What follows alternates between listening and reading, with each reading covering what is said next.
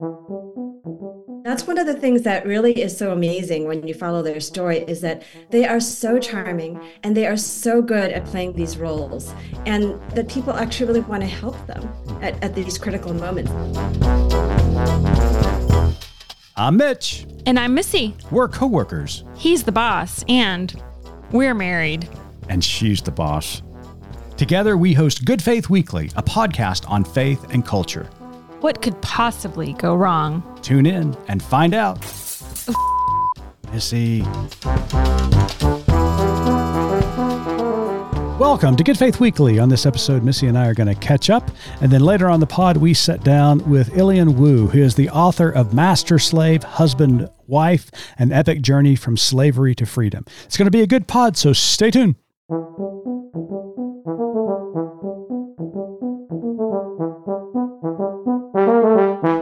Hello there, Missy. Hey, how are you? I'm doing well. How about you? You know, it's just gloomy. It's dark. It's cold. So if to our listeners, if you haven't seen the movie Spirited yet. One of our favorites. Yeah, so it's a Christmas movie. It came out last year with Will Ferrell and Ryan Reynolds. I've just been thinking a lot about the line in there where they talk about in the 1800s, the leading cause of death was January.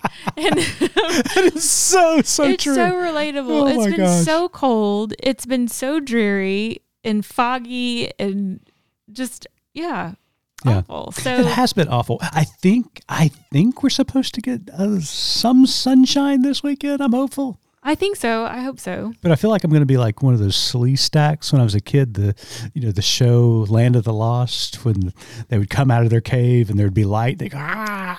Yeah, I'm about to say something really unpopular. I could not stand that show. Oh, it wasn't a good show, but that's what I felt like. Okay. Everybody our age right now is going, anyways, so welcome to our weathercast. Oh my goodness. No, that's not what we're here for today. But before we do kind of talk about our experience this last week in St. Louis, we have a couple of housekeeping items. Oh, housekeeping. One, we will not be here next week. We're not? In Pod World, no. Okay. The show is taking next week off. So no show next Friday. Week, which leads me to the next week. All right. So 2 weeks from today will be Good Faith Weekly's 200th episode. Oh my goodness. I cannot believe we made it to 200. Can you believe that? I'm just shocked. So anyway, 200th episode, we're going to do something celebratory. What? We don't know yet. That's kind of the way we fly. That's right. So, we do plan and structure interviews and things like that. But, the intro and outro, we pretty much fly by the seat of our pants. Yep. And for the 200th episode, that's pretty much what we're going to do. It's going to be you and me. We may get interviewed. We're not sure yet. We're not sure yet. Yeah. That's where we're breezy. That's where right. Off the rails. That's where the listeners come in. If you have a question you want to ask, if you have a thought, a critique. Oh, that makes me feel uncomfortable. I know. If you have something you want to say, ask. I don't know. Maybe you want to come up with a quiz. That might be fun. Oh, that would be fun. Slide into the DMs. Oh, wow. I don't think they want to do that, but you go with that. Yeah, pretty sure that's not an appropriate thing. I'm pretty sure it is. That's not either. Not appropriate. But in our vernacular, send us a message on social media. In our vernacular, send us a fax. Oh, true. A fax. Okay, yeah. Fax us at. No. You can email us. You can message us on social media. However you want to get in touch with us. Our email is absolutely Mitch@goodfaithmedia.org, Missy@goodfaithmedia.org, or, like you said, send the fax. I'll circle back with the fax number later. At some other point. Yeah. So we're going to have a little bit of celebratory episode. It'll be fun. Be a lot of fun. There might be cake. We're not sure. Oh, I love cake. So the next time we meet, it'll be episode 200. Excellent. Fives all around. Well, that's so exciting. Well, you and I just got back from St. Louis, Missouri this week. We had an incredible time gathering with Invested Faith. Invested Faith is an organization created by the Reverend Dr. Amy Butler, who is always a delight to be with. But she convened her fellows, and these fellows are actually social entrepreneurs who are changing the world in their particular location. Fellows came from all around the country, from Hawaii all the way to Massachusetts. Missy, they are doing some remarkable work. Yeah, it was such a treat and a privilege, really, to be invited into that space with these social entrepreneurs who are just the brilliance, the creativity, the innovation that they all display in their communities of seeing a problem and deciding I'm done waiting for somebody else to address this. I'm going to find a solution. It was just so inspiring. So anyway, so that just share a couple of instances of some of the work that these fellows are doing, these social entrepreneurs. We had a couple, that were, a couple that run a farm in the inner city of St. North Louis. St. Louis, right in the middle of the city. They have this farm that, you explain it. It's just really incredible. It's really remarkable. They've come in here and they're growing food in an area that is, as we've been taught to call it, food apartheid happening, and instead of food desert, let's call it what it is. Yeah. And so these locations where people don't have access to fresh fruits and vegetables and good clean food, there's this little farm in the middle of the kind of the concrete existence of the city. And so not only do they grow food, but they also teach other people how to grow food. Even if you're in an apartment and just have a little patio, they give these box, containers where you can grow some vegetables. They teach the community how to prepare the food. That's one thing, that when you remove grocery stores and fresh foods from communities, you also remove that, ability for people to know how to prepare the food. So that's a really great and innovative ministry. There's another woman who has a grocery bus. Yeah, it's a mobile grocery store. Yeah, so she, and again, in these areas where there's not, fresh fruits, vegetables, and good food, she takes her little grocery bus into those communities and gives people an opportunity to shop and buy, fresh foods. There's another woman. I feel like this is all food related. I must be hungry. Must be hungry, yeah. We haven't had dinner yet. It's true. Well, breakfast? I don't know. Whatever time you're listening, we haven't had that meal. Anyway, so there's another woman who has taken over kitchens, church kitchens. You remember the churches we went to growing up that had these massive... industrialized kitchens. Just really remarkable equipment. Yeah, so she has arranged to go in and allow culinary entrepreneurs who, need some help getting their businesses started and need a place to cook. She, arranges for them to have that space. Genius. Because, these big kitchens are just sitting there empty most of the time. So, just really and serving innovative. The community, again, through food. And then, so let's go on non-food related. Okay. There's another woman who works with refugees, with women refugees who, are here in the States but are not able to work outside of the home. Either they're caring for a loved one, small children, don't have access to daycare, things like that. And she provides them with the tools and the supplies, and they craft jewelry. Yeah. Beautiful jewelry. I bought a couple of pieces myself, but it's such an innovative way to serve the community, where she's at. Yeah. So, the list goes on and on and on. Just the ideas, the innovation of these fellows was, again, we can't state it enough. It was so inspiring. Yeah. And here's what I really like about this model is that for so long, the church, when we think about missions and justice work, we have thought about it from the standpoint of trying to get people inside the building. Right. Even if we do ministry outside the walls of the church, the end goal was, let's get them inside the church. Sure. What these social entrepreneurs are doing are seeing the injustices, seeing the needs in those streets, in those communities, and saying, you know what? Church can be right here. The love, the justice, the hope, the compassion is all right here. And we are bringing those elements, those values, those passions to you, not in a way that is detrimental to the gospel, but it's empowering the gospel. It's making it alive out there in the community. And I just love that. I love that model. Well, it is the gospel. Yeah. And like you said, we've got to think beyond the walls of our church, but I would say even beyond the walls of what you and I grew up with when you'd parade missionaries in on a Sunday night, sure, to talk about whatever they were doing. That has to change. Something has to change. And what these entrepreneurs are doing is just that.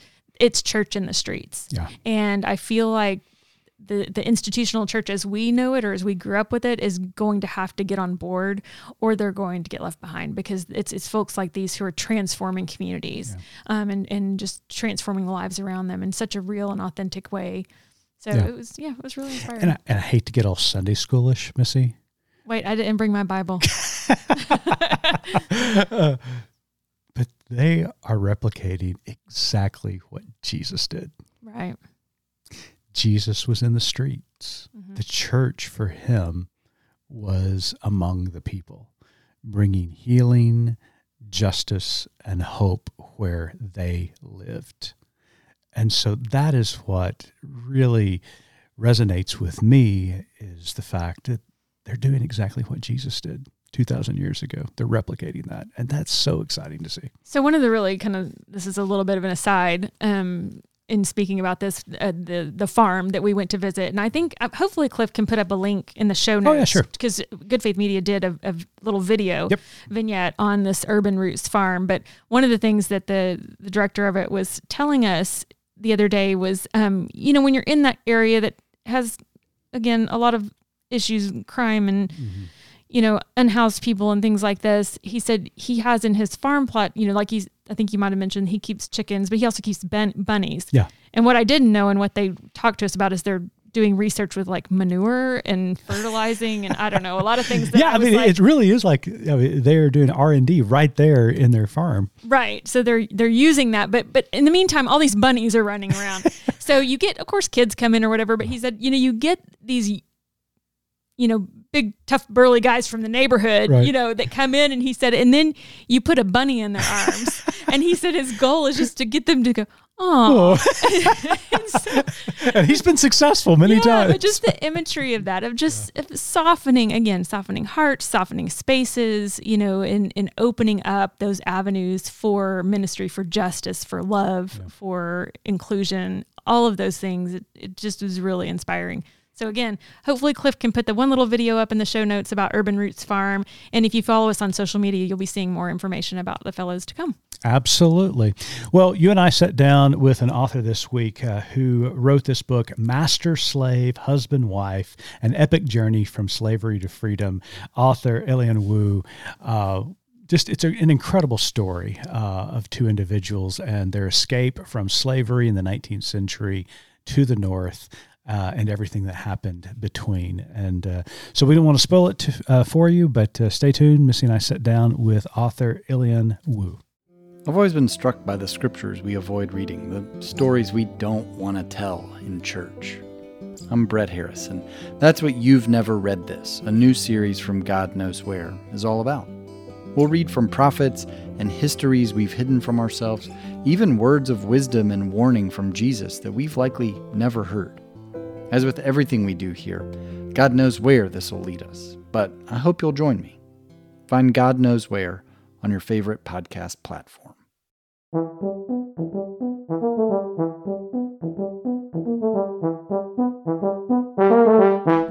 Welcome back to Good Faith Weekly. On this episode, we've got a very special guest with us all the way from Cambridge, Massachusetts. Dr. Ilyon Wu is the New York Times best-selling author of Master, Slave, Husband, Wife, An Epic Journey from Slavery to Freedom, one of the New York Times 10 best books of 2023 and People Magazine's top 10 books of 2023. Also named the best book of the year by the New Yorker, Time, NPR, Smithsonian Magazine, Chicago Public Library, and Oprah Daily. The last might be the biggest. If Oprah's recognizing you, Dr. Wu, then the world is recognizing you.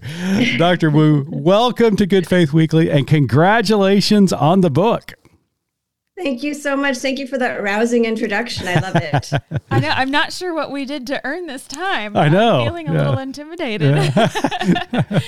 So, Ilyon, you write the story of Ellen and William Craft, who escaped from enslavement in the South by pretending to be a master and a slave. Yes. Tell us, how did you find this story? I've never heard anything about it before, but it is fascinating. So how did it cross your radar? Well, I was really lucky that was assigned to me, actually, the story of the crafts. They wrote it themselves in 1860. So I came across it as a student and as a reader. And from the very first moment, I just remember this kind of shock of electricity of awe when I encountered this voice, this descriptive narrative voice, and it took me on this incredible journey, an adventure story, a love story, and I really just couldn't stop thinking about it over the years and over the decades. But that was really the first time it was assigned in a course on the literature of passing. So, and maybe to give a little bit more clarification, in their escape narrative, Ellen disguises herself as a white man and traveling with her, husband as his, her slave. And so they have to navigate this harrowing path in keeping up their ruse and figuring out how to present themselves in such a way. So it's just a remarkable story. I'm so glad that you've gifted us all with that. Yeah. And what I really like about it obviously this is a nonfiction story, a historical narrative, but Ilyon, let me just first say, you are a beautiful writer. I mean, this reads as a novel. From the moment it begins, we are sucked into the craft story beginning in Macon, Georgia. Especially the first few chapters and this first few moments in the narrative as they navigate their escape from Macon, it is just absolutely terrifying. As Missy said, the disguise, the train rides out of Georgia to South Carolina. So how did immersing yourself in their journey affect you personally? Because, I was just gripped by the story. I have to say, I was really gripped from beginning to end too. The deeper I went into the research, the more I learned about how they did it, the more I just couldn't believe that they pulled this off. Right. So this is in real life, they are husband and wife and man and woman. And to cross lines of gender and race and ability and just completely turn the social order upside down as they're embarking on this journey is mind-blowing. And it's not like they're going in secret. They're not hiding in any way. She is buying the tickets out there. He is actively right next to her. They are going above ground on real overground railroads and real steamships and interacting with people in all these kinds of ways. And for me to sort of witness that first by learning about the journey and their narrative, and then digging up, well, how did they actually make those connections? What did it mean to travel into these places? What was it actually like riding a train in the late 1840s? Once I found all those things, it really became even more astonishing that they pulled off what they did. And what was so incredible about this ruse that they were pulling off to escape was that they were also students of the Southern culture. They had to have this incredible grasp of the nuances of interaction between, white people and then African people, and how all of that played out, but especially the interaction between Ellen, who plays, this role of the master, the interaction that she has with, white compatriots along the journey. They were just incredible students of discovering how all that played out in order to implement that into their overall plan. They had to be students in many ways from when they were children. From their earliest days in bondage. And this was especially true for Ellen. So Ellen Craft was the daughter of an enslaved woman named Maria and her first enslaver named James Smith.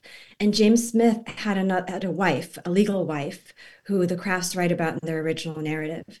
And this woman was so angered at the sight of Ellen and her physical resemblance to her biological father. And she was so especially enraged when people would mistake Ellen for being a child of the family, meaning her own daughter, meaning a legitimate child of the family, that Ellen had to watch from a very young age for the markers that divided one between being an insider of the family and an outsider. What makes one appear black? What makes one appear white? What are those different codes?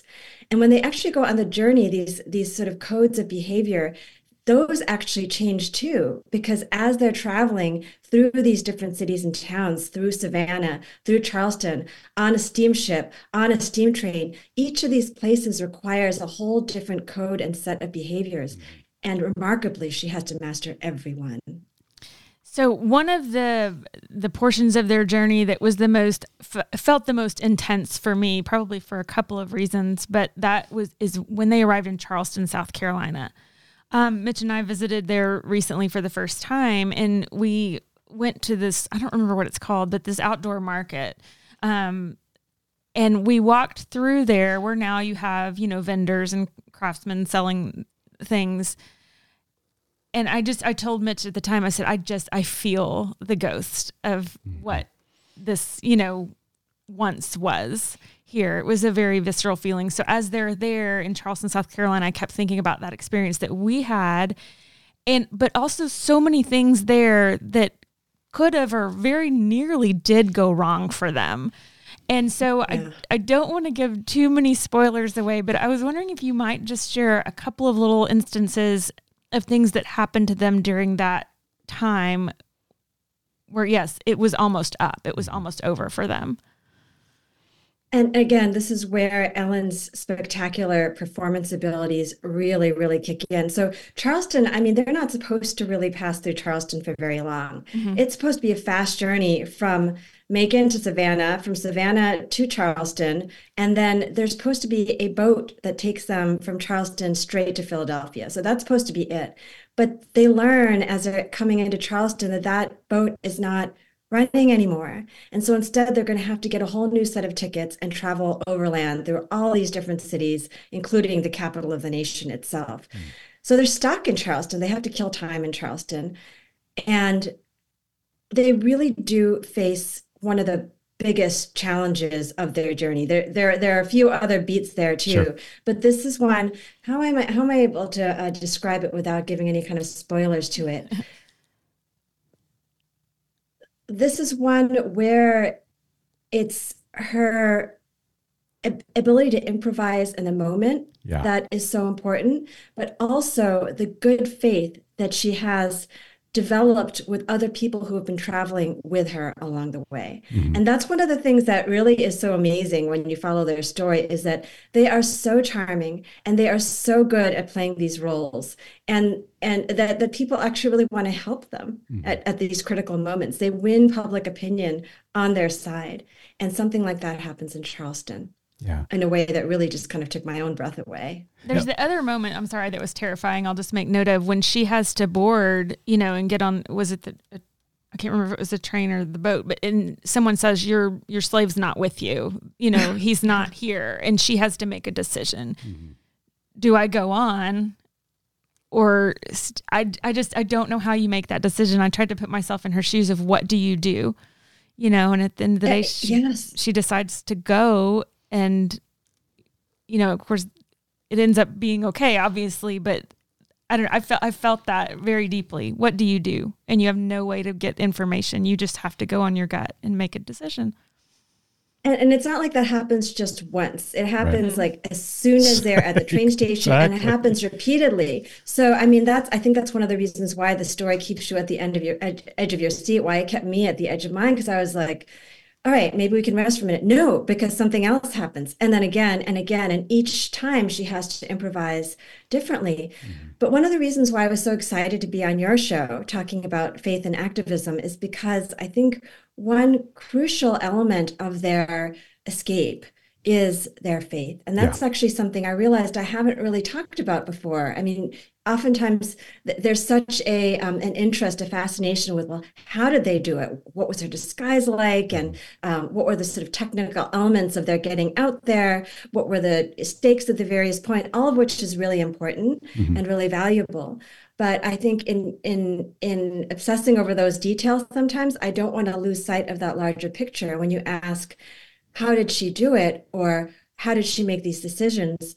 I think she moved by instinct, by all that training that she'd received and sort of the education she had received and learning to read people, but also perhaps most importantly, as her descendants have also talked about, her faith. Yeah. That is such an important part of her journey, and it really drives her at every crisis point. And I'm so glad you brought that up, Ilyon, because I mean, the story itself lends itself to being this incredible narrative that talks about liberation theology in general, that there are these systems within the world that keeps us enslaved to all the degrees that you can imagine, and how the human spirit has faith in this providential existence of a deity that drives you for this innate desire to be free, to be liberated from these systems and this world that tries to hold us back. Did you, in writing this, get this sense of their faith driving them towards this freedom, this salvation, if you will, from this system that is just so oppressive in their lives? I mean, I felt that in reading I've read their narrative so many countless times, and what really started popping out to me more and more in the later readings, with the deeper readings, was the power of that faith, not only to guide them through the crisis moments, but to really be able to see beyond the confines of the world in which they were bound. Yeah. So I also looked at actually the religiosity of their enslavers. They were also devout, and they spoke about their Christianity, their faith in a very particular way. But the Crafts' faith took them beyond that, beyond the idea of any kind of earthly master, to a greater master, to belonging to something bigger than themselves. And it's what gives them the vision. It's what carries them through.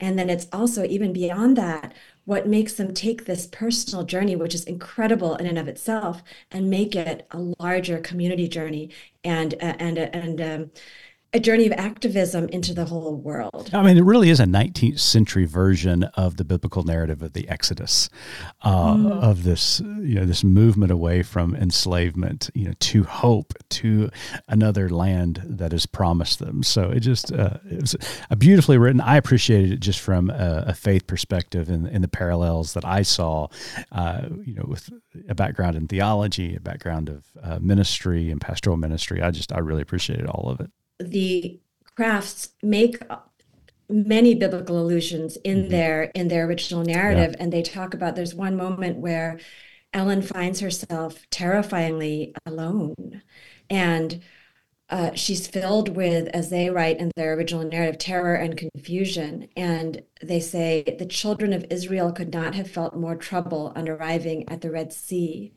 So there are all these moments where they sort of break out from their own narrative and open out to a larger spiritual narrative to join these journeys together, because it's a physical journey, but it's also a spiritual one for them. Yeah. And as they leave the South, standing at that, Red Sea, looking into the Promised Land, when they arrive in Pennsylvania, then in New England, and their journey of freedom was thought to be secured, talk to us about the ways in which they were still vulnerable even after leaving that Exodus, and how their situation became even more fragile once the law of 1850 was passed and Ellen's former enslaver, Robert Collins, decided to test that new law. In short, there was no promised land. So America is one America. It's one nation under God, right? And we have that. I found that the line that they actually cross, there's stones that mark that cross in the journey on the railroad line. But that's pretty much it. We're one country, and it's not like they crossed that magical line and they're in some kind of paradise.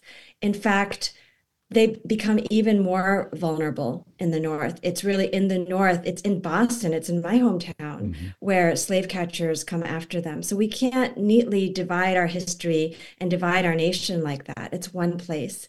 And although we've tried to imagine it, and it's been a haven and a promised land for many, there's no such thing as utopia. And we're always still reaching for it to be better. Yeah. And so, I mean, once they get to Boston and their former enslaver, Robert Collins, tries to decide to try to test that new law. And, there are people out there in Boston attempting to arrest them, bring them back to Georgia. Did you ever get a sense or the complexities? Because here we have two cultures, two different sets of people, both of them claiming to be Christians, people of faith. How did you work through that? You got the Collins who are, you got Robert Collins who's claiming to be a good Christian man in the South, but then you have these two incredible people journeying to freedom, and they too belong to this faith. How did you work through that? Because we see that even today, Ilyon, of these different mindsets and different people looking at the world differently. Just speak to us about that if you could. I guess I really just sort of tried to sit and bear witness, not to judge anybody else for their, I didn't want it to be about my saying, all right, this is right and this is wrong. I wanted people just to be able to see the full picture, to be able to see individual people and the decisions they made in this particular moment in time. How that ties to faith, I mean, in so many ways, all Americans were challenged at this point to really dig down and think, well, what do I do here as a human being, as a Christian or as a religious person, as a person of faith? When the Fugitive Slave Act passes in 1850, that forces really everybody to make a choice, because by the terms of this law, not only does it ratchet up it becomes so much easier for enslavers to seize, for people like Robert Collins to seize people like the Crafts, but it requires that every single person must respond to the call of duty to essentially become slave catchers, slave hunters, if they're called upon to do so. And in this moment, Americans are looking at each other, and some of them, who are anti-slavery in spirit, they're wondering, well, but what do I do if this is the law of the land? And this is where you get that argument from William Seward later on about there being a higher law, a higher law that one has to respond to. But Americans are really wrestling with that. Yeah. Absolutely. That was one of the things Missy and I talked about earlier in the book, is that when the Crafts finally make it to Boston, if it would have been us, we would have gone into the shadows. We would have, hidden away once after 1850 and the laws were passed. But they're thrust onto the speaking circuit, and how their kind of popularity or notoriety probably, as word began to circulate back to Georgia, had to shame Collins and them, and maybe even prompted them to be more aggressive in trying to send slave catchers into Boston and to network to try to get them back. But then something beautiful happened. The abolitionist community within Boston kind of started to protect them. That was just fascinating to us, because we would have hid, we would have cowered, but they didn't. Yeah, I think most people are the same way. I mean, they have survived bondage. They could be dragged back down at any point. I mean, even before the 1850 Fugitive Slave Act passes, there is an existing Fugitive Slave Act. Sure. Their enslaver has every right to pull them out of whatever state they are and drag them down back into bondage. And they know that that's going to have, they're not going to be returned to their former positions. This is one of the reasons why they took so long and they had to plan so hard, because the stakes are huge. They will never see each other again. They are likely to be physically tortured, if not killed. I mean, the stakes are way up here, and yet they choose to tell their story. So yes, they were thrust in a way on the stage. I think they probably went at least longer than Ellen might have wanted. Yeah. But they make this choice. They are invited to take the stage.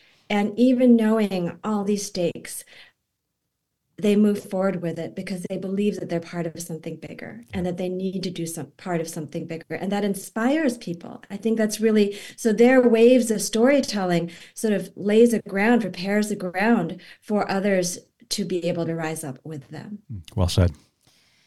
So there's some moments in there where, she's on stage and some others are talking about, you're looking at this woman who presents, at first glance as a white woman, and they're saying, could you imagine calling this person a slave or, treating them this way? And so it was I feel like a visual for people around to really humanize her and to humanize all of those who were enslaved. And I felt like that was powerful and such a heroic, thing that she was willing to do. But at the same time, like Mitch said, that wouldn't have been me. A lot of admiration for her. A lot.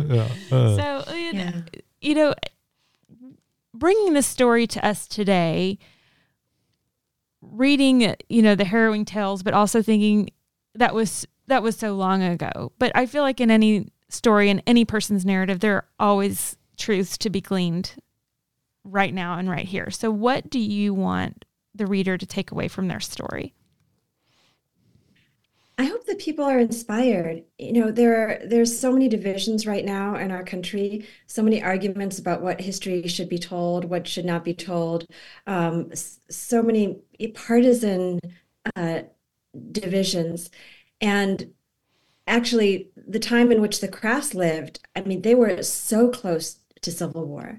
And that's why that pre-Civil War period is often alluded to now in conversations about this level of rancor that we're experiencing.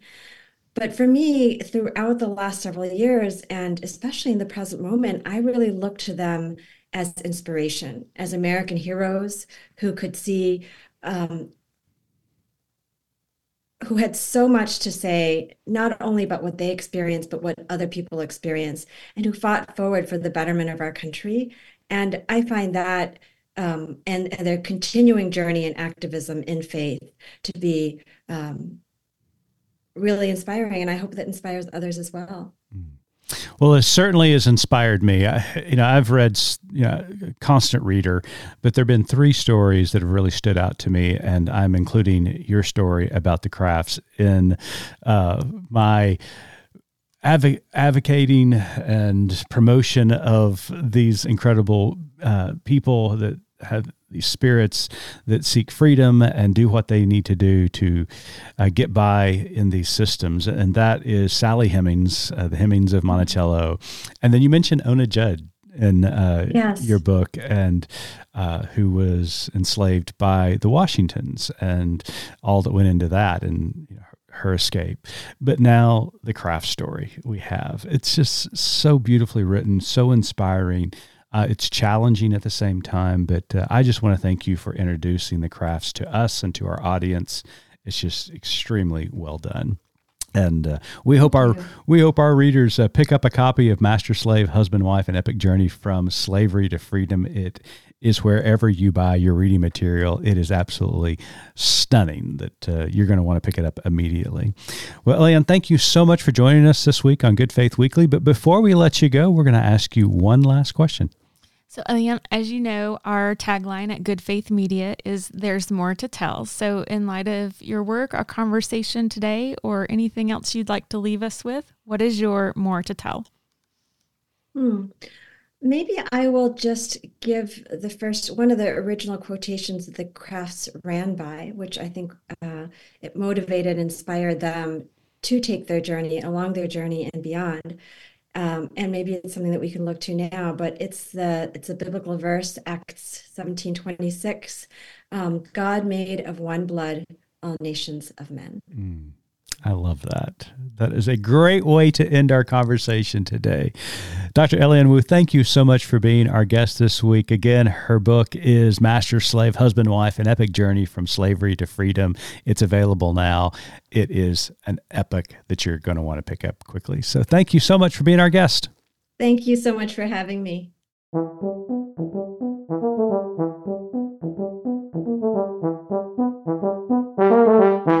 The story story about the Crafts, Ellen and William, it was so intriguing to me. When I first heard about this story, I kind of read a synopsis and I said, they did what?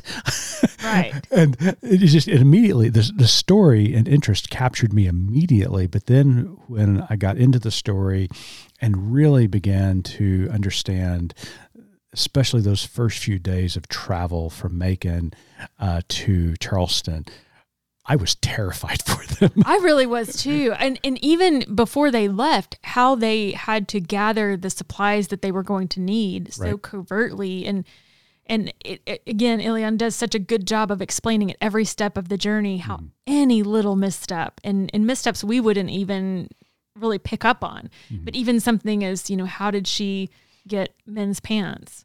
Or, how did she, again, she's riding in the car with a bunch of white men. Right. And knowing, I don't know, I think one thing that became painfully clear to me is the social cues that we don't even think about in culture. And I thought that the story did a great job of really just exposing that, and how, again, with every breath, with every word, with every interaction she had, there were such little things that could have completely exposed them.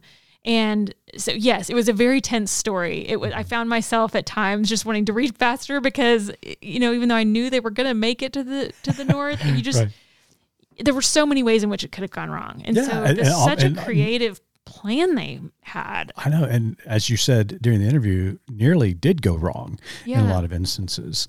And I mean, just the self-awareness, the anxiety that covered those first several days on their journey from Georgia to South Carolina was just heart-wrenching for me. I mean, just even because I was sitting there thinking, she had to have practiced walking like a man. And having that kind of gait and that stride, and just, I mean, we just do it naturally. But she was thinking every step, this is what I have to do. Having to pretend that her husband was actually her slave. And to me, some of the, most gut-wrenching moments were when she was on the train and when other passengers were talking about her slave. Yeah. And, chastising her for how he was talking to her, acting, or, there was one man who offered to buy him and was pretty forceful about it. And so she had to play that very carefully so as not to offend and, again, draw more attention. It was just their bravery. I could not even imagine I can't imagine being that brave, but I also can't imagine being that desperate. Right. And then the fact that once they get out of Charleston and into DC and then into Philadelphia and then eventually to Boston, you think there'd be a sigh of relief, which I'm sure there was. This felt like this was the promised land. This was a safe haven for them. But then, within 2 years, being frightened again, the possibility of losing what you have gained and being returned. It was this constant reminder that we're really never truly safe because of the systems that are so powerful in our world. Yeah, so we were talking a little bit after the fact of what that desperation must feel like to take the risk that they took, to leave, what they know, which is terrible, and hope for something better on the other side. Yeah. And we were talking about how that plays out today with people who are leaving, places and spaces with just the hope and the desperation, knowing there's such danger ahead. But what that must feel like as Ellen and William or as, refugees today who are leaving, dire circumstances with just on the hope that it'll work out. You're so right, because a lot of times when we have the conversation, especially centering on immigration and immigration reform, it's all about the border these days. Everybody wants to talk about the border, but these people have come from a great distance. Why have they dared to make that journey? They have left situations that are dire and that they are desperate to flee from, whether that is war, whether that is poverty, whether that is hunger. They are simply wanting a better opportunity for their family to flee these evil systems that are afflicting them and oppressing them. And so they're setting out on a journey. It's a very human story. It's part of our human nature to want something better for our family, to feed our children, to give hope to those that we love so much. And I think these stories like the crafts, the stories that we have heard in pieces that we've done at Good Faith Media about migrants coming up into Mexico that the border pastors are working beautifully with, is a reminder that these human stories are heartbreaking, they're challenging, but they're so inspirational because at the core of them, it's about hope and it's about a better tomorrow, and they're going to do everything they can to try to achieve that. Right. And I think as we read Ellen and William's story, it's just, again, it's really easy. Yeah, that was a long time ago. And of course, we can look at it as harrowing and inspiring, but I do think it's important to also humanize the people who go through such dire circumstances today. I don't want to equivocate enslavement with, I don't. I mean, there's a lot of terrible things. My point being, if I'm not messing this all up, is just that it's easy for us to read something in the past and feel like it was terrible, but also get a feel good. Oh, look, they made it. They did it. Mm-hmm. We have to also think, who's going through something right now that we are not putting a face on, that we are not putting a name on, because it's easier to look the other way. Mm-hmm. It's easier for us to judge now what we would have done, or to think what we would have done, or how we would have handled that. But what are we doing to those people today who are fleeing and who are desperate for freedom, maybe in another sense, but again, for survival, for freedom, for food, whatever it is. Well, let's just be really honest about it, because I think that's beautifully said. We are not trying to equate, what migrants are going through today with slavery. Two different issues, two different periods of time, both terrible. But we're not trying to equate those two by any means. So I think you did a great job explaining that. But let's be really honest about what's happening, even for those individuals right now who are crossing the border illegally. What William and Ellen did was breaking the law. They broke the law to find freedom and a better life. And I ask you, take the politics out of it. Take the legalities out of it. What would you do if you were facing a situation that was so dire, so desperate, to give you and your family a better tomorrow? Mm-hmm. Damn the law, damn the systems. I'm going to do everything I can to take care of my family.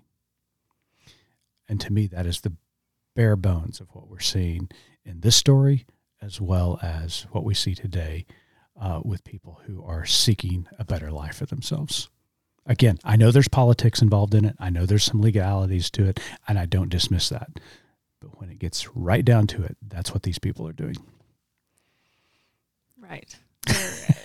Real actual humans going through real actual human suffering. Yeah. And we really want so bad to separate ourselves from that, because it is hard. It's hard to see. It's hard to look at. It's hard to admit. It's hard to see areas in which we are complicit, whether that's 150 years ago or today. Well said. And so it's something I feel like we need to be honest with ourselves about. Yeah, good reminder. So we're not going to be back next week with a new episode, but we will be back when? In 2 weeks with episode 200. So yes, got a question, comment, snide remark. Send the snide remarks to mitch@goodfaithmedia.org. All the criticism, send to me. All the accolades. That's what I do. Isn't that what we're supposed to do? Well, yeah. All of the compliments and accolades, send to Missy. Missy at goodfaithmedia.org. So we'll see you back in 2 weeks.